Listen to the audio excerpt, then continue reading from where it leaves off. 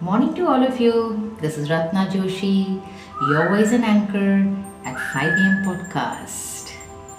No matter what has happened yesterday, but when we get up in the morning, we definitely are blessed.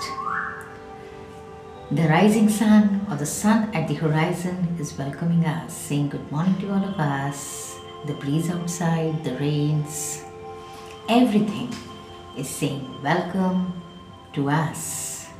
It is waiting for us to contribute our smile at the nature.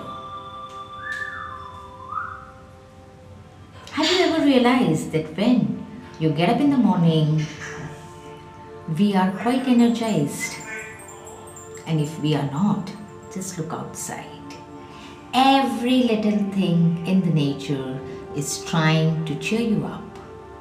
And please, do get that smile on your face, because that smile is going to contribute to your whole day's activities.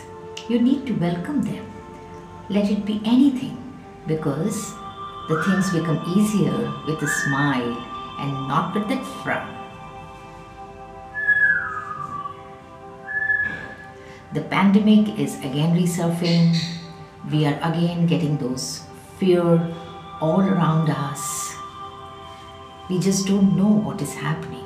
In spite of the vaccinations, there's so much of confusion. We are getting scared. We are fearful about our children.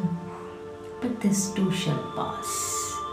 Our contribution is awareness. Our contribution is vaccination. Our contribution is spreading awareness, spreading happiness, contributing unconditionally. It is during the darkest hour that we look forward for that little light which will make our life better, which will make life of people around us better.